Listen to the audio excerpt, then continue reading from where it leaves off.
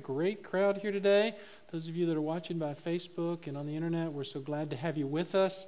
Appreciate that very, very much. And happy Father's Day to those of you who are fathers out there. Welcome. Thank you, brother. It's an exciting day, June the 21st. I was telling the first service, not only is it Father's Day, it's my birthday, it's the summer equinox, and somebody else said it's, I don't know, something about the lunar eclipse or something. What an exciting time to be alive, right? All right. Well, we're blessed to have you all with us today. I have a gift for all of our men. Ladies, if you don't have some man with you today, or significant other, you might want to give this away. This is a book done by Pat Morley or Patrick Morley a lot of years ago, 30 years ago now. Been redone several times. This is the 25th anniversary. It's called The Man in the Mirror. If you don't have a copy of this, please take one. They're on the back, on the table back there as you go out. Those of you that are watching online, we'll be glad to get these to you. You can either stop by and pick them up here at the church, or we'll mail them to you. Great read. Some of you might remember when we were doing our men's study some years ago, we read through this book. And it's just very, very good, very challenging, talking about the issues that men face. And so make sure you pick up one of those. Okay, I don't get any royalties for this. I don't get any money from it for my birthday. So anyway, don't think I'm trying to sell you something. So it's free. How about that? Free. All right. Well, let's pray and ask the Lord's blessings on our time together. Lord, we thank you for the joy of what this day is all about. It's the day we've come to worship you. And we just thank you so much for this privilege. Thank you, Lord, for your saving grace. Thank you for what we just sang, the amazing, amazing grace that you've bestowed upon us. And, boy, we're going to understand that even more fully today as we look into your word. Very challenging subject, very, very challenging. And so we thank you and we praise you for your intercession. We thank you for your mercy in our lives, that we can be made right with you in the midst of our sin and our sinfulness. And so open our ears, Lord, that we might hear spiritually. Help us to apply what we hear. Give us a hungering, as Jesus preached, and a thirsting for righteousness. Lord, may we never be satisfied with what we learn from you and what we hear, as we just want more and more and more. And so we ask your blessings on this time, and we pray this in Jesus' name. Amen. All right. Well, I'm taking us back to Matthew chapter 5, even though this is Father's Day. I think you're going to find, men, if you listen carefully, you're going to understand and see some things, be reminded of some things that will help you as a father. Okay. Again, a very challenging subject. Now, Jesus has been dealing with some subjects. I'll reiterate that in just a minute as we do a little bit of a review. But what we want to do today is I have decided to break this subject into a set of messages. So we're going to call this a mini-series, if you will, on the subject of marriage and divorce. Okay? Not a message that people like to hear today. In fact, what's happening in our culture in a lot of ways is people are just not getting married. More and more people are living together. It just doesn't seem to be an issue. But God has much to say about marriage and also this subject of divorce, of which we'll read from our text in just a minute. So don't get too comfortable. I'm going to have you stand as we read his text. But just understand, over the next couple messages, we are going to do this as a little mini-series. Now, next Sunday, I'm excited. Brother Samuel Ndungu is going to be preaching from us. You know, Samuel and Grace and the boys have been with us for a while. Debbie and I have to be out of town. And so he's going to be preaching. Hasn't done that for quite a few years. Brother Samuel's just a dear brother. And then we'll be back again the following week. We'll be here, but either Brother Scott or Brother William Washington, I'm hoping, is going to be with us from the Bridge Ministry. Okay, so 2 weeks in between when we'll actually be having this second set. So sorry to do that to you. It's just the timing. But it is interesting to me how God's providence works in the way that he does because of this subject falling on Father's Day. So let's listen carefully. So if you would, if you can, if you're able, stand in honor of God's Word as we read from chapter 5 in this next section on the Sermon on the Mount. Beginning in verse 31. This is Jesus speaking and preaching in his message. It was said, "Whoever sends his wife away, let him give her a certificate of divorce. But I say to you that everyone who divorces his wife, except for the reason of unchastity, makes her commit adultery. And whoever marries a divorced woman commits adultery." All right, you may be seated. Challenging words from the Lord here. very personal for many of you. What's Jesus doing? You remember that he is, throughout all of this sermon, he's setting the bar of holiness very high.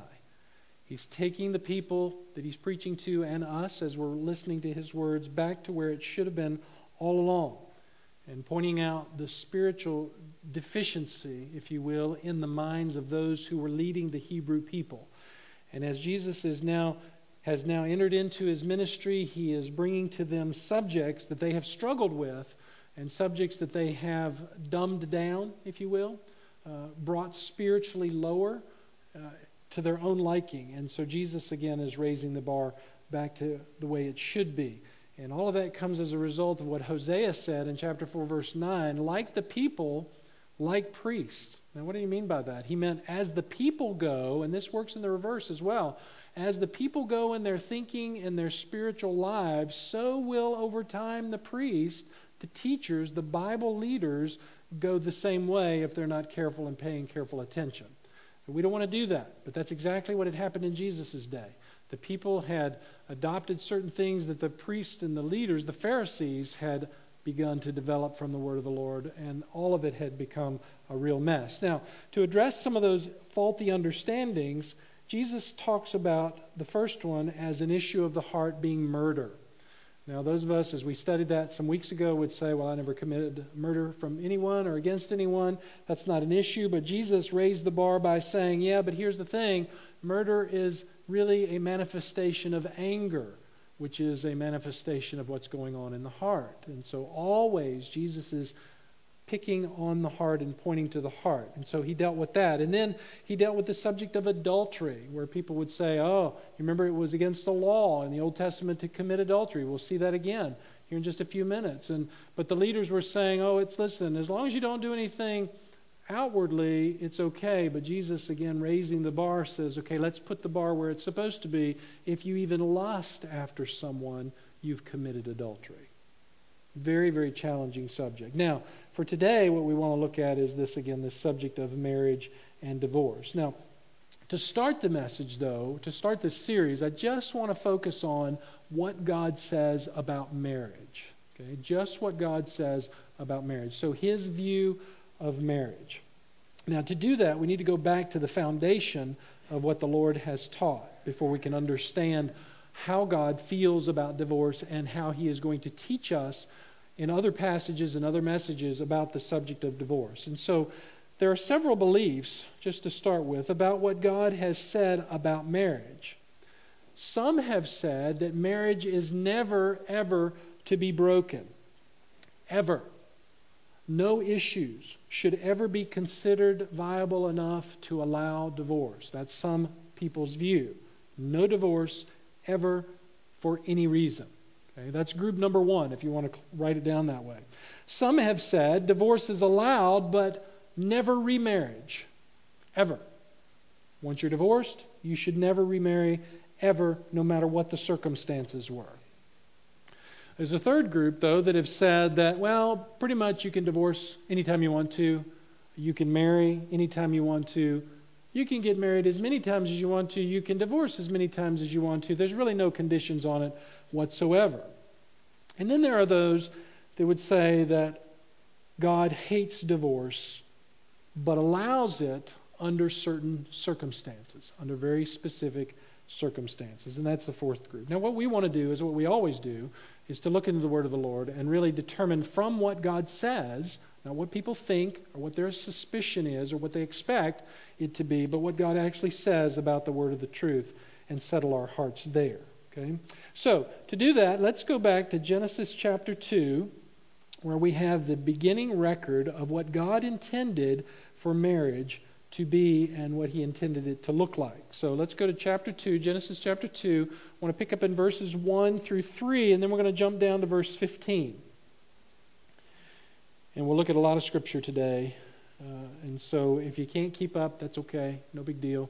Just it's better to pay attention than it is to get lost in trying to find the reference. So Genesis chapter 2, beginning verse 1. Thus the heavens and the earth were completed, and all their hosts. By the seventh day God completed his work which he had done, and he rested on the seventh day from all his work which he had done. And then God blessed the seventh day and sanctified it, because he had rested from all his work which he had done to create and to make. Now jump down to verse 15. And then God, the Lord God, took the man and put him into the Garden of Eden to cultivate it and to keep it. So what we have in Genesis is we have kind of a summary, beginning an abstract, if you will, in the first chapter and the second chapter, and then we have some clarification as we begin chapters 3 and beyond. So now as we jump into the verse 15, we have, even though man and woman are already created, Moses goes back and clarifies this even more. So God takes man, puts him in the Garden of Eden to keep it and cultivate it, and he commanded the man, saying, From any of the tree of the garden you may eat freely, but from the tree of the knowledge of good and evil you shall not eat. For in the day that you eat from it you will surely die. And the Lord God said, It is not good for man to be alone. I will make him a helper suitable for him. Out of the ground the Lord God formed every beast of the field and every bird of the sky, and brought them to the man to see what he would call them. And whatever the man called a living creature, that's what its name was. The man gave names to all the cattle and to the birds of the sky, and to every beast of the field. But for Adam there was not one found, a helper suitable for him. And so here's Adam living in this beautiful place, but there's not one like him. And so we have in verse 21, the Lord God caused a deep sleep to fall upon the man, and he slept. And then he took one of his ribs and closed up the flesh at that place. And the Lord God fashioned into a woman the rib which he had taken from the man, and brought her to the man. And the man said, This is now bone of my bones and flesh of my flesh. She shall be called woman, because she was taken out of man. For this reason a man shall leave his father and his mother, and be joined to his wife. And they shall become one flesh. And the man and his wife were both naked and were not ashamed. Now, if you're listening carefully in those verses, you hear from the latter two verses, verses 23 and 24, what we begin to understand as marriage and how God himself views it. If you notice verse 23, notice God says, the woman was made from the man.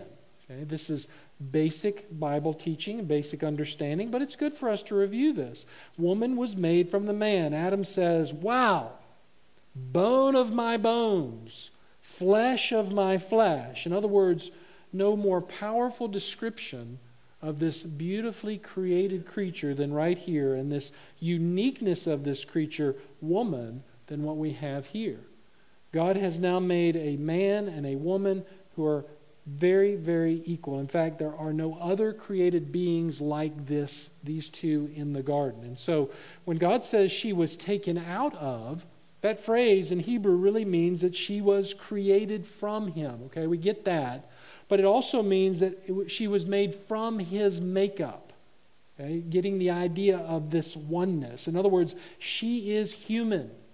She is a being created just like he is. And because of that uniqueness, if you look again in verse 24, the two unique created beings now are to be joined together in one flesh. The word joined there it gives the meaning that this was a permanent and an everlasting union. That was the idea in God's mind. In other words, just simplify by saying nothing was to break this apart. That's God's plan. We put it in our context for the message today, divorce was not to be a consideration. That was not to be a consideration. Now, to be clear about all of this, God goes on to say that the two shall be one flesh.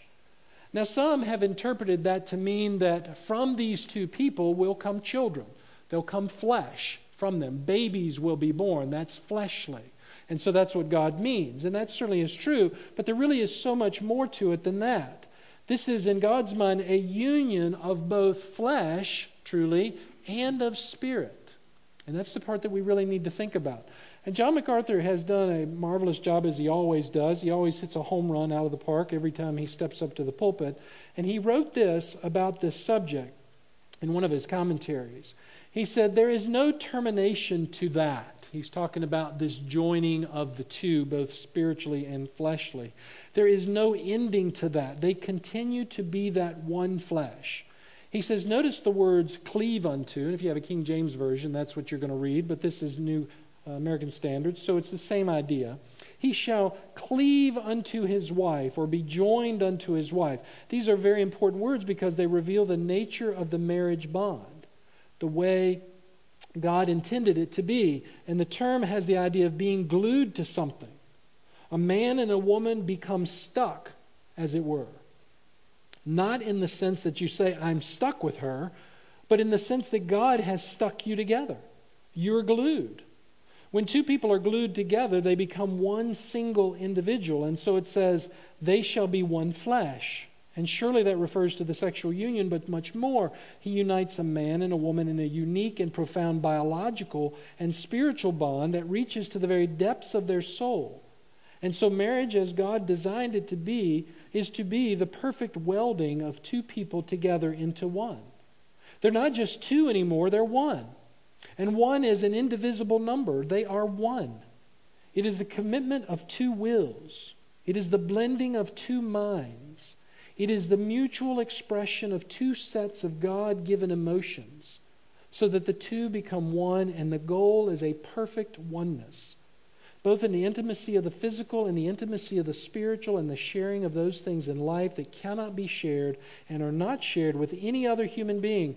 God created sex and God created procreation to be the fullness of the expression of that oneness. And so the physical reproduction is the outplay, if you will, or the exhibit of the oneness of the spirit of these two individuals. And so in this oneness, the Lord is very clear that the two people take on the other person. That's basically what happens. They're no longer one. They take on the other person. And by the way, for all they are, for everything that they are as a person and all that they are not. Everything that the person is not is taken on. One of the things that I love to do with people in counseling is to have them stand, and if you've been in counseling with me, marital counseling, premarital counseling, you'll know that I typically do this, don't always do this, but a lot of times I'll have people stand in front of each other, the couple, and I'll have them face each other and they see each other as coming together as one, but then I have them look beyond each other, kind of glancing over the other one's shoulder, and I give them this image of, look at all of the events and all of the people and all the situations that are behind you that you're bringing into this relationship.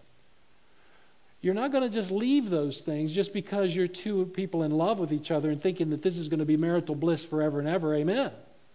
But you're bringing everything in life with you.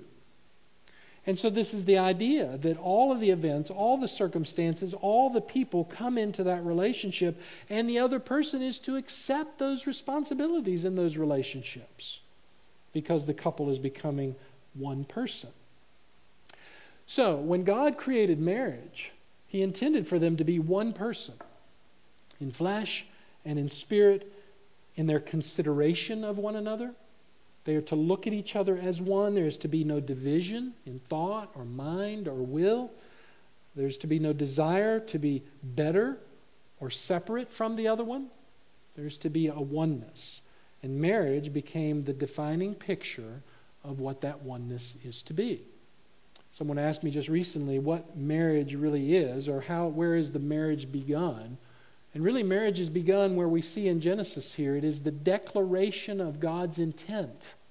It is the willingness to stand before others and say, not just because of the ceremony or because of all that's been bought and purchased in the celebration, but the marriage is the willingness of the heart standing before others and saying, God has said that marriage is to be between a man and a woman as one person.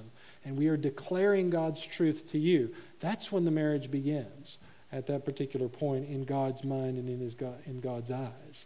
And so that's what He considered marriage. No desire to be better than another. And to break that union, to dissolve the union that God has instituted, would be like ripping apart a body. It'd be the same thing as taking a body part and throwing it away. It'd be like taking a left arm or a right arm and saying, I don't need this anymore. Let me just throw it away because it is no longer useful to me. Or taking some other part of your body, your leg, your eye, whatever it would be, an ear, and saying it's just not necessary for me. In a spiritual sense, probably the greatest thing that you can think of would be, it'd be like ripping apart the Trinity. There's a oneness that's shared between the Father, the Son, and the Holy Spirit that cannot compare to any other kind of oneness as we understand it. And so can you imagine just for a minute if God, the Father, the Son, and the Holy Spirit were somehow ripped apart from their oneness? I mean, that's inconceivable, right? That's just not going to happen. And so marriage then even becomes a picture not only of Christ and the church, as Paul will say in Ephesians, but it's the union, the oneness of even the Father and the Son and the Holy Spirit in that picture of togetherness. And that's exactly why the Lord said what he did to the Pharisees when they were testing him. If you go to Matthew chapter 19, follow it on the screen if you like. Matthew chapter 19, beginning in verse 3, Jesus again is being tested by those who thought they understood better than he did. Notice what they asked him. They said, "Is it lawful for a man to divorce his wife for any reason at all?" There's the question. And Jesus answers and said, "Have you not read that he who created them from the beginning made them male and female? And said, for this reason a man shall leave his father and mother and be joined to his wife, and the two shall become one flesh. So they are no longer two, but one flesh. What therefore God has joined together, let no man separate." What's Jesus saying? Again, he's raising the bar. He's bringing them out of what they thought was okay, and we'll talk about that in a minute, to where God says it should be and should have been all along. Here's the standard in all of these subjects. The standard is far higher than you want to make it to be. This is not just another subject to live with. This is the sacredness of holy matrimony. It is just that. It's holy. It is sacred. It is to be revered. It is set apart or sanctified by God himself. Why? Because God created it. It was because of God that all of this took place. And so God is saying it should never, because I did this and I purposed this, it should never, ever be dissolved. In fact, it is so sacred and so holy, so sanctified, so revered, that God instituted a very severe, the most severe penalty on any person who broke the marriage bond. If you go to Leviticus chapter 20, in the laws of God to Moses for the Hebrew people, God writes this: "If there is a man who commits adultery with another man's wife, one who commits adultery with his friend's wife, the adulterer and the adulteress shall surely be put to death." Shall be put to death. Now listen, there's no stiffer penalty than taking somebody's life, right? I mean, when the life is gone, there's nothing else that you can do to the person. And so God has instituted, according to the law of Moses, way back in the beginning of the creation of the nation of Israel, for humankind to understand that there is no greater penalty for a crime than for someone to have to give and surrender their life for their sin.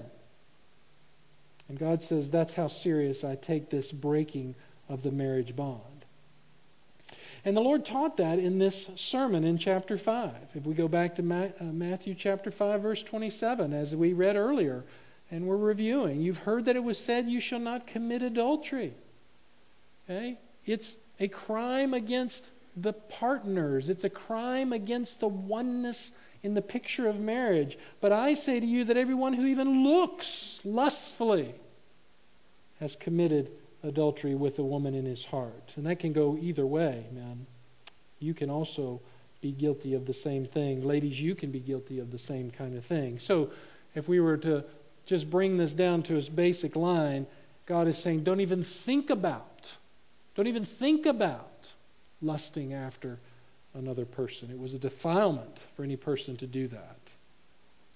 But it was worse even to covet a man's wife. And the subjects of sexual sin and defilement were clear in the Old Testament and other writings as well. Did you know that God was concerned about how people were dressed when they came into the offering time, or when they came to worship the Lord and bring their offering, that if they exposed too much of their flesh, God wouldn't accept their offering? This is how serious God is about this whole area of sexual sin. In Exodus 20, verse 26, he says, "You shall not go up by steps to my altar. so that your nakedness will not be exposed on it. Now, what's the point? Well, if you understand the context, and I'll just tell you what it is, it's all about worship. And in the pagan worship symbols, altars were often elevated very high by steps. And so the pagan priests would walk up these steps, and often they would have no undergarments on underneath them, or they might even be in worse conditions than that. And so God says, no steps on my altars. I don't want anybody to be tempted to look at the fleshliness of somebody else and the literal flesh of someone when it comes to me and to worshiping me. In other words, I don't want anybody to see bare skin when it comes to when you're supposed to be focused on me and who I am. That, we'll learn, is reserved between a man and a woman in the sanctity and the privacy of matrimony. And again, the pagan temples were filled with even prostitutes who believed that it was a way to reach the gods, to bless the fertility of the land if they committed acts of sex there on the altar, as gross as that may sound. This is how depraved the world had become in those days, that in an act of worship to their pagan god, they believed that this was okay. And God didn't want His people to be a part of any of that, because it was too holy to come and worship the Lord and be uncovered. In fact, He even required the priests to be fully covered. When you go to Exodus 28, beginning in verse 40, notice God writes through Moses, for Aaron's sons, and you know Aaron was the first high priest and his sons followed, shall you make tunics. You shall also make sashes for them, and you shall make caps for them. They had to go onto their head, for the glory and for beauty. You shall put them on Aaron your brother and on his sons with him, and you shall anoint them and ordain them and consecrate them, that they may serve me as priests. Now watch this in verse 42 though. You shall make for them linen breeches or undergarments to cover their bare flesh. They shall reach from the loins even to the thighs. They shall be on Aaron and his sons when they enter the tent of meeting, or when they approach the altar to minister in the holy place, so that they do not incur guilt and die. It shall be a statute forever to him and to his descendants after him. Listen, the issue is about covering the flesh as man approaches God. That was God's prescription. But this also fits how easy it is to violate God's holiness with nakedness, which is often what is caused when people, which is the cause of what happens when people begin to lust after other people in the first place. It is that fleshliness, that visual stimulation that often comes that causes people to lust after others in the very beginning of a bad and wrong relationship. In fact, God didn't even want polygamy. We've often asked that question. Why were there so many people that had multiple wives? Well, God didn't institute that. That was also a result of sin. In Leviticus 18:18, you shall not marry a woman in addition to her sister, as a rival while she is alive, to uncover her nakedness. Again, let's keep reiterating the point. The point is, God is so serious about marriage remaining between a man and a woman. He clearly says, nakedness leads to adulterous affairs. Nakedness leads to adulterous affairs, so don't expose yourself, cover yourself, or else you will put tempting thoughts into the minds and the hearts of other people, which is going to lead to sexual sin. That is just the natural course of events as they are played out. In fact, I would ask you the question, do you know, and there may be some, but very, very few in this world, do you know of marriages or marriage violations where they weren't centered first around sex in some way? That's typically the case. And we could all, I'm sure, agree to that. And you may be sitting here saying, yeah, but that's not the case with me. Well, praise the Lord. Okay? But we're looking at something that is quite the norm in a lot of cases. And there may be some out there that get divorced and marry someone else without sex being involved. But again, that's certainly not the norm. In fact, the first thing that God did with Adam and Eve was to cover their nakedness. You remember that? Back when they sinned in chapter 3? Because sexual sins come from such sight and arousal of the flesh, God covered them, which often again leads to broken relationships. There's a guy who wrote a song many years ago, he was a Christian in those days, contemporary singer. That definition would have changed today, probably. His name was Steve Green. not Keith Green, some of you are more familiar with him, but Steve Green wrote a song called Guard Your Heart. And the first lines go like this: what appears to be a harmless glance can turn to romance and homes are divided.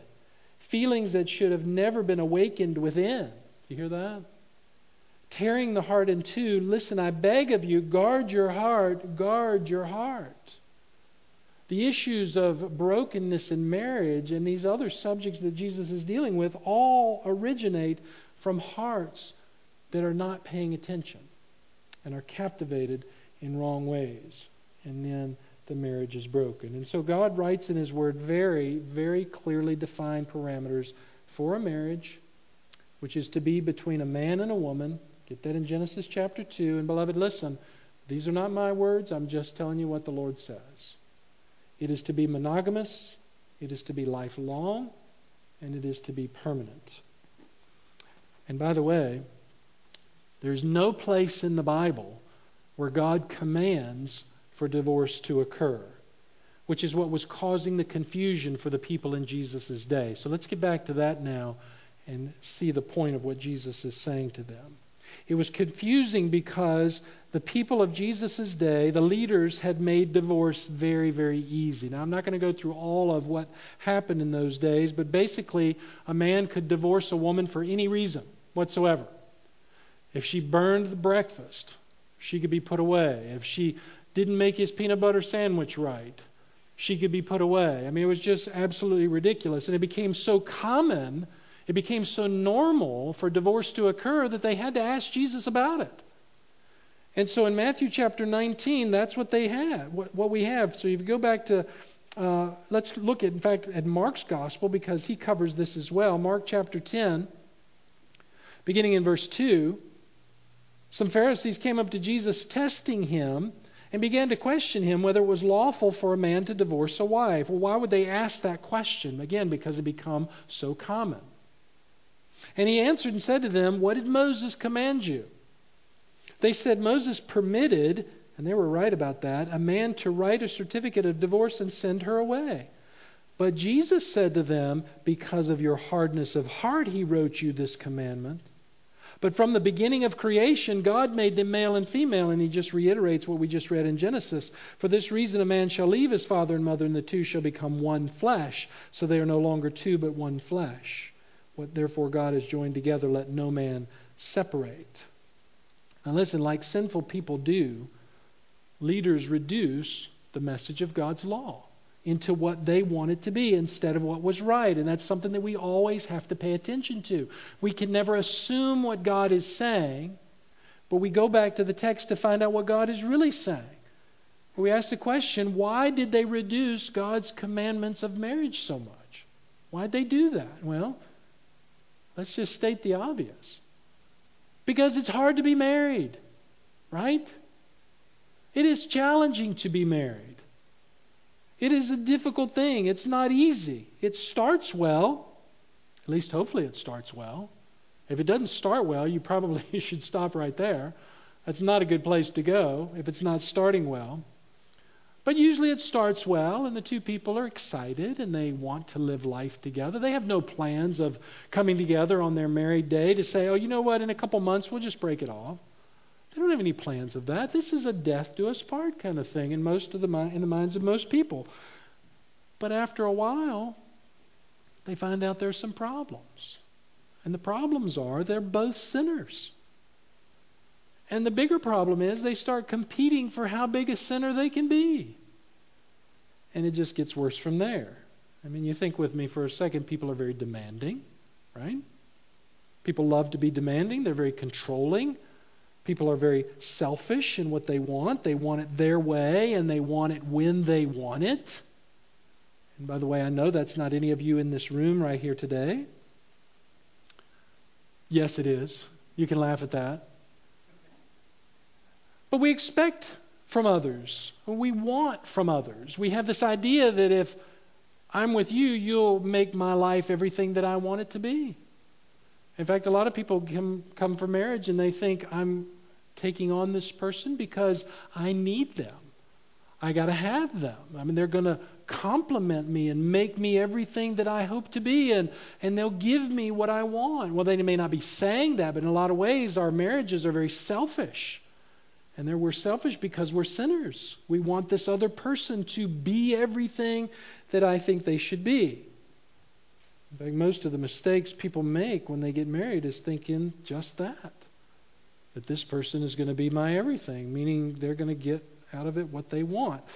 One of the greatest pieces of advice that I ever heard, I was telling the early service this morning, and I'm dating myself as today is my birthday. Some of you can correct me on this, but do you remember the old Jimmy Stewart movie, Shenandoah? Anybody remember that? A long time ago. I don't really remember the whole story of it, but I do remember one particular scene, and this was years ago I saw this, and I just thought it was just an amazing insight into it. Well, the story is that Jimmy Stewart finds this young lady, and he wants to marry her, and he wants to do the right thing, so he goes to the father of this young girl to ask about marrying her. And the father has two questions for him. The one is, do you love my daughter? Oh, yes, sir, yes, sir, yes, sir. Love your daughter, blah, blah, blah, blah, blah, blah, blah, love your daughter. And you can see that in Jimmy Stewart kind of way. The second one is, but do you like my daughter? I thought, wow, what a profound question. Do you know how many people fall in love with love, but they don't fall in love with the person in the right way? They don't really like the person that they're falling in love with, but they can't tolerate being away from them because they're having such a feeling of love. What a great, great question. Well, here's the problem. When two people who are sinners at the heart get together, there comes a point in life where they don't like each other a lot of times. They just don't like each other. And so what happens? Well, what happens is what we're talking about here, is that they break it off. It just comes to a place where it's just not going to work anymore. And we call it quits. The issue is, though, God never gave that permission in the beginning. God never gave anybody that permission. And that's what Jesus is saying here. Moses gave to you permission to divorce, never a command. It was a concession. It was a concession for the hardness of the hearts of people, for their stubborn hearts. That's why Moses gave it, because the people were so persistent in their sin. Moses went to God, and God says, all right, Moses, give them this concession. There are certain conditions in which divorce is allowable. And the biggest reason why is because people contend for the role of leadership in the home. I mean, that really is what it comes down to. We break our marriages because we constantly fight over who's in charge and who has the best ideas about the way life should be. And when we don't get our way, we don't know how to work it out very well, and so we just say the best thing we can do is say irreconcilable differences, and so we part. Right? I mean, that's the culture. Now, let me explain just a little bit more fully this idea of taking over the leadership spot biblically, where this comes from. Because you're going to see we're all guilty of this. Nobody's immune from this. In every marriage, you have these two unique people. We've already defined all of that, who both want this leadership role, which came from original sin. So let's go back to the context in Genesis chapter 3. Man and woman now have both sinned, so God pronounces curses on them. Not just a curse, but curses. Listen to what some of those are. First, the woman will now have pain in childbirth. As I said to the early service, I bet you ladies are excited about that, right? No longer was this going to be evidently pain-free, I am assuming, but now you're going to have pain in childbirth, and that certainly is true. Curse number one. Secondly, the man will have to work for his food. Good job, guys. Right? Now, every man, and that now is women involved in that, go out every Monday morning and hunt for their food. Whether behind a desk or driving a truck or whatever it might be, we have to do that. But there's another curse on both of them. Look with me in verse 16. After God says, I'll greatly multiply your pain in childbirth, in pain you will bring forth children, yet your desire, speaking to the woman, your desire will be for your husband, and he will rule over you. There's two more curses, one for the woman, one for the man, right there. Let's explain that. The two were, before all of this, beautifully compatible. Let's just see a before and after. Beautifully compatible in who they were. Both had their roles in their relationship. They submitted to one another perfectly because there was no sin. Man, who was created first, was given the headship role of the home. Very clearly was the woman given to the helper position. That was not, by the way, a dominating kind of thing. That's what comes from sin. But woman was given to be man's perfect companion. Remember, there was no other created being like her or like him. And so she was there to help him in all ways, to be a co-laborer in life. This mutual expression of the beauty of God's oneness in that garden. But sin destroyed all of that. This is the distinction and the horrific work of sin, beloved. Sin destroys. That's what it does. And sin destroyed their relationship where man was once loving and kind and gracious to his wife, to this beautiful creation that God had made, and the woman was submissive willfully. She understood her role as a helper, that God had created this, co-laboring, as I said, with God, ruling together, totally devoted to one another in perfect harmony. If you can even imagine that, which you can't, because we're products of sin now. We weren't there then. It all ended then, when sin entered into the picture. And so notice God says to the man, he was given the rule over her. Listen, that's not a blessing. That's a curse. That's part of the curse. No longer is this relationship a mutual, growing together, harmonious relationship, but now, man, you are cursed in this sense that you are going to rule over her because she's going to try to rule over you. She's going to try to rule over you. Now, this word rule means to reign. It is an elevated position. This is the wording. God chooses his words very carefully in his text. It is a position of elevation or an office. So the fall elevated man to a position over the woman. The curse did that. Again, before all of that, there was a much softer rule. There was an understanding between the two of them, and I just want to reiterate this so you get it in your heads.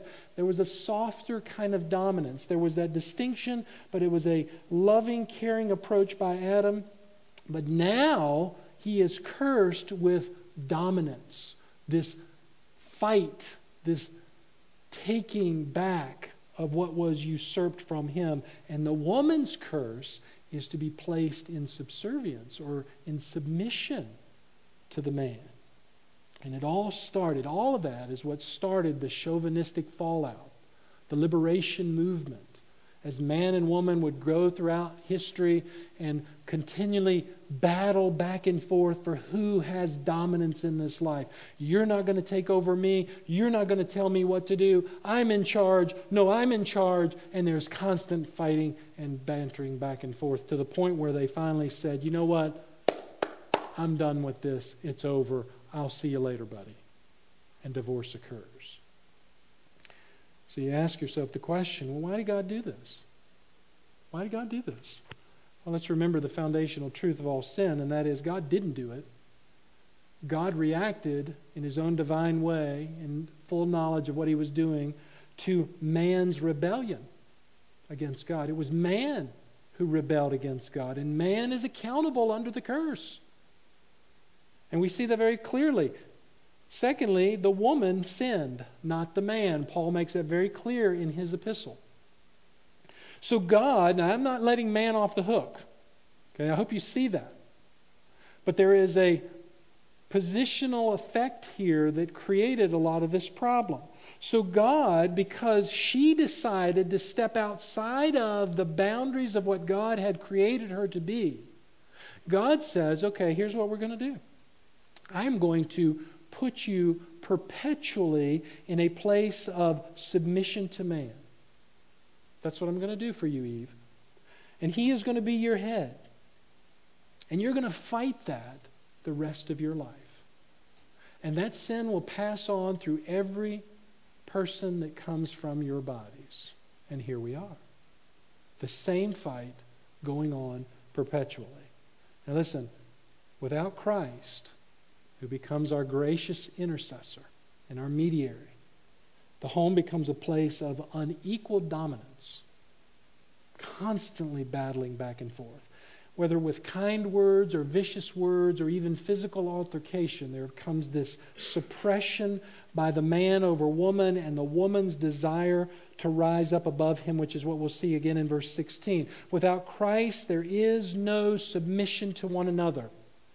In Christ, the beauty of marriage is that the Lord brings both people back to the same playing field and back to the way He intended the relationship to be in the beginning. But without Christ, there is no help. There is no mutual consideration for one another. There is only fighting and destruction over that relationship. And then that male chauvinistic attitude takes over, and the woman's liberation says, no, I'm going to take over.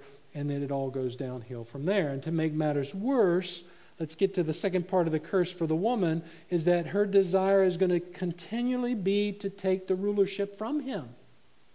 This is what we see in verse 16. Your desire will be for your husband.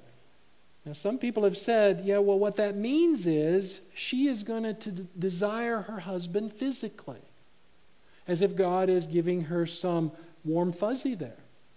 You're going to have physical attraction to your husband. Well, that's true, but that's not what the Lord is meaning here. And how do we know that? Because, interestingly, this word, desire, is only used in one other place in Scripture. And it's one chapter over in Genesis chapter 4. So go to that, and let me show you this. And you'll get the clarity of what God is meaning from this word in chapter 3 about her desire being for her husband. In Genesis chapter 4, verse 3 through 7. Let's read the whole context here because it's about their children, Cain and Abel. So it came about in the course of time that Cain brought forth an offering to the Lord of the fruit of the ground. Abel on his part also brought of the firstlings of his flock and of their fat portions. And so both boys are bringing their offering. And the Lord had regard for Abel and for his offering, but for Cain and for his offering he had no regard. In other words, Cain's heart was wrong in this issue. So Cain became very angry, and his countenance fell. And then the Lord said to Cain, why are you angry? Interesting question. And why has your countenance fallen? Hey, if you do well, will not your countenance be lifted up? In other words, do what's right, Cain, and you'll feel better. And if you do not do well, sin is crouching at the door. Now here's the word. And its, sin's, desire is for you, but you must master it. That's the same word as in Genesis 3, verse 16. Sin will desire to master you, Cain, but you must master it. Here's the point. In the same way God was saying the woman will be mastered by sin, the sin of ruling over her husband. She will desire to usurp his role everywhere she can. It is ingrained in the curse. It's there. She cannot get rid of it. And the purpose will be to control him. And man's going to have to suppress it. That's going to be his curse. You have to live with it. That's why Solomon would write, to live with a woman that's constantly nagging is like the drip, drip, drip of a faucet.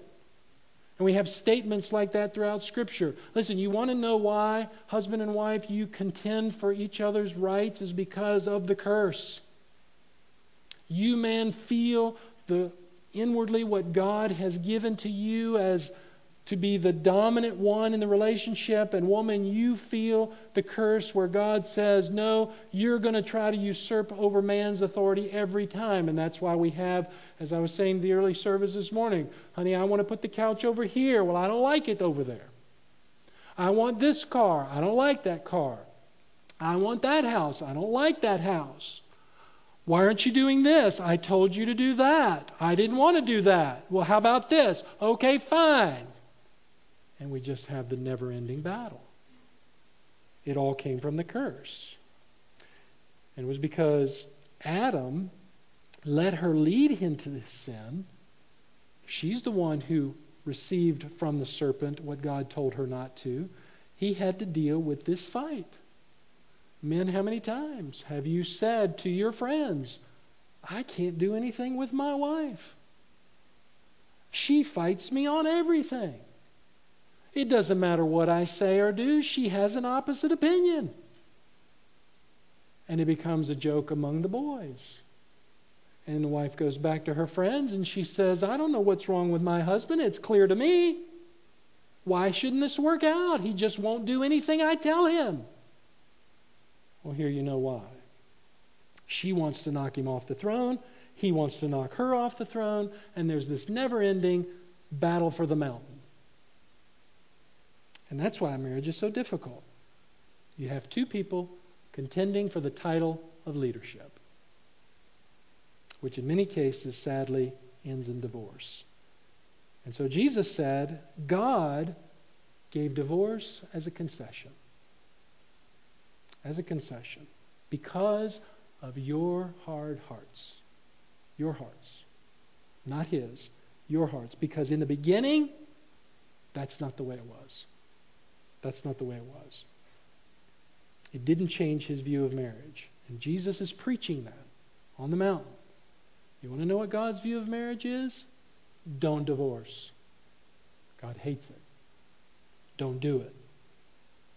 He hates it, he hates it, he hates it. But that's where we are. Divorce is now normal, even in our culture. Many of you have been a part of that, and we'll get to the good news. Right now, we want to make sure we're seeing the purpose of marriage, the view of marriage in God's eyes. But listen, when things become normal, people don't see things very well anymore, right? Think with me now. As normal becomes normal, sin becomes much fuzzier, which is what happened a long time ago. The religious leaders said, hey, just get rid of your wife, man. Just get rid of it. Moses said it's all right. I mean, Moses, he said it's okay. I mean, if Moses says it, must be okay, right?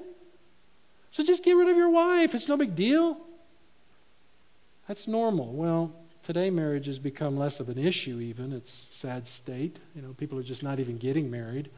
I think they're probably just missing the whole problem in their minds by saying, well, we just won't get married. Then it's not an issue. And that's become normal.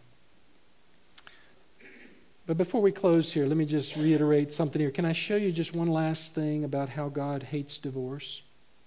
In Malachi chapter 2, here's the context. God is scolding his people, specifically the leaders, because of their sin that they didn't even see anymore. And you'll see this in the text, because it becomes so normal. In Malachi 2:13, God's saying to them through the prophet Malachi, here's another thing you do. So, he's just kind of raking them over the coals, the Lord is, his people. Here's another thing you do. You cover the altar of the Lord with your tears. In other words, you come up to the altar, you weep, and you pour your heart out with groaning because he no longer regards the offering or accepts it with favor from your hand. You say, for what reason? In other words, they come and do what they believe is the prescribed thing to do to worship, and the Lord's saying, I'm not going to accept your worship. They're like, why not? What's wrong? Did you see my tears? Did you see my heart? I'm pouring my heart out to you. What's the issue here? And so God says, look at verse 14. Well, here's why. Because the Lord has been a witness between you and the wife of your youth, against whom you have dealt treacherously. Though she is your companion and your wife by covenant. Skip down to verse 15b. Take heed then to your spirit and let no one deal treacherously against the wife of your youth. Basically, Malachi is saying, here's why the Lord doesn't listen to you anymore, because you're a bunch of hypocrites in your home. You come and you pour out your heart before me as if everything's fine, and I'm looking inside your house and I'm seeing how you're treating your wife. And that's not the way marriage is to be. I'm not going to accept it. I'm not going to accept your worship. Take it back. Notice in verse 16 of Malachi, for I hate divorce, says the Lord. You've just thrown out your wives and said divorce is okay. And him who covers his garments with wrong says of the Lord of hosts, so take heed to your spirit that you do not deal treacherously. In other words, clean up your act. Go back to what I intended in the beginning. I gave to you this precious creature so that you would deal with her rightly. And by the way, ladies, we understand now God gave to you that precious man for you to deal rightly with him. God hates divorce. That's what Malachi says here. So clean up your act. If you want me to bless you, love your wives. If you want me to bless you, men, love your wives. Ladies, love your husbands. Don't divorce. I hate it. I guess the illustration simply could be, brothers, even sisters, we could come into the service every week. And this really is Jesus' point throughout this whole sermon.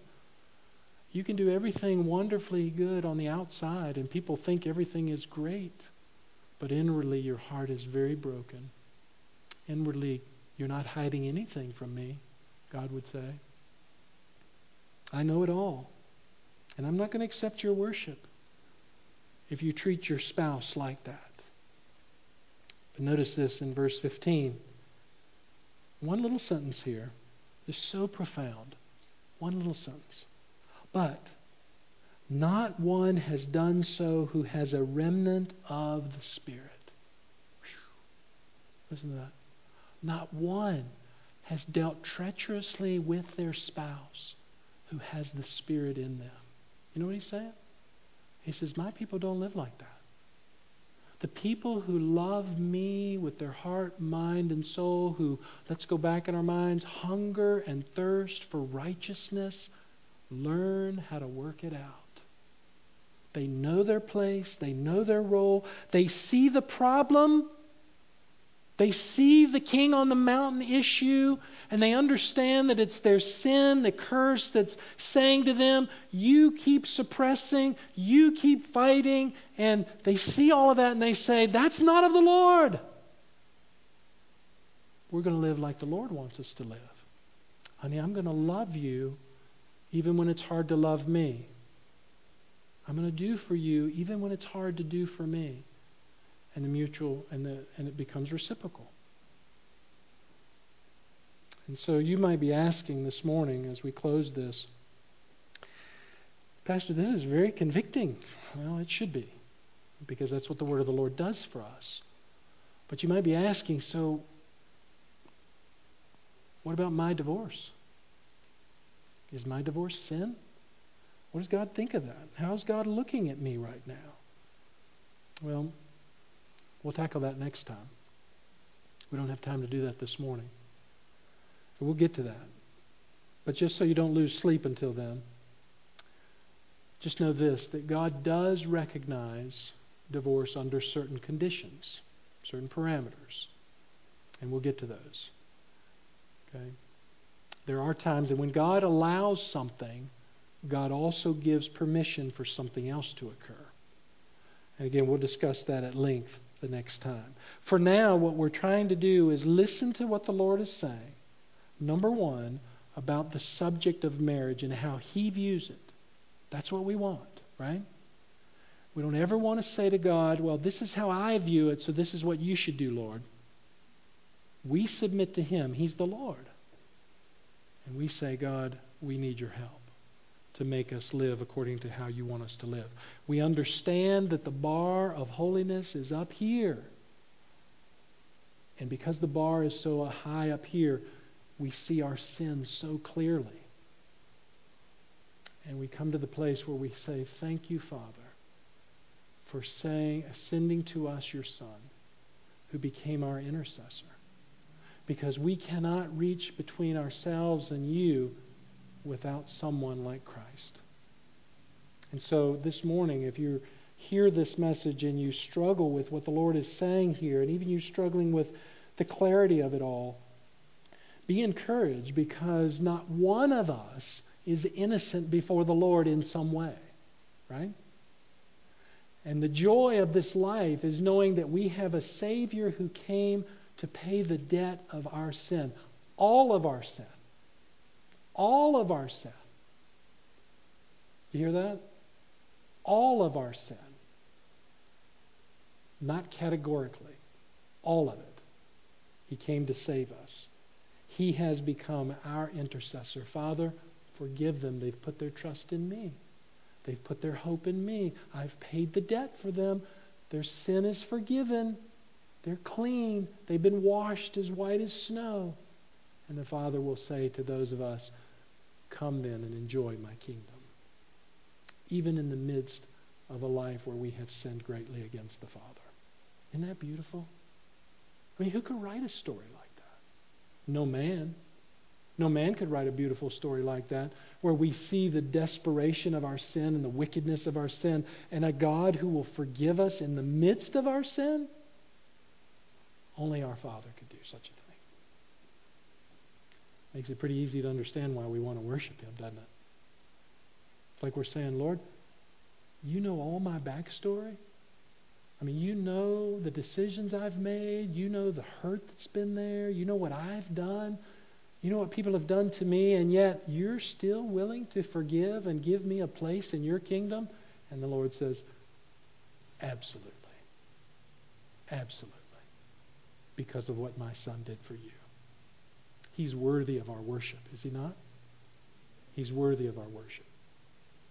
So let's pray, and let's ask God to forgive us for where we are in our lives and remind us of where He wants us to be and help us to be the people that He wants us to be. So again, hold on to your thoughts. We'll get to them. And we'll do our best to answer them from the Word of the Lord. Okay. Father, we thank You for today. We thank You for the precious truth that You that You give to us. Lord, it is not easy. It is not easy to hear Your Word. And I can only imagine if we were there on that day with those people on the mountain, what it must have been like to hear these very stinging and very stunning words. As no doubt many of them had been wrongly taught that divorce was okay for anything. And Lord, how You exposed all of that. Expose it in our hearts, Lord. Even those of us that have never been divorced, Lord, expose to us other sins that may be keeping us from being what You want us to be. And Lord, may we glory forever in the truth that You brought Your Son. You sent Your Son. You sent Your Son to be the propitiation for our sin, the appeasement of Your wrath, the substitute for our death. Just like Leviticus brought out, the one who sins in adultery must die.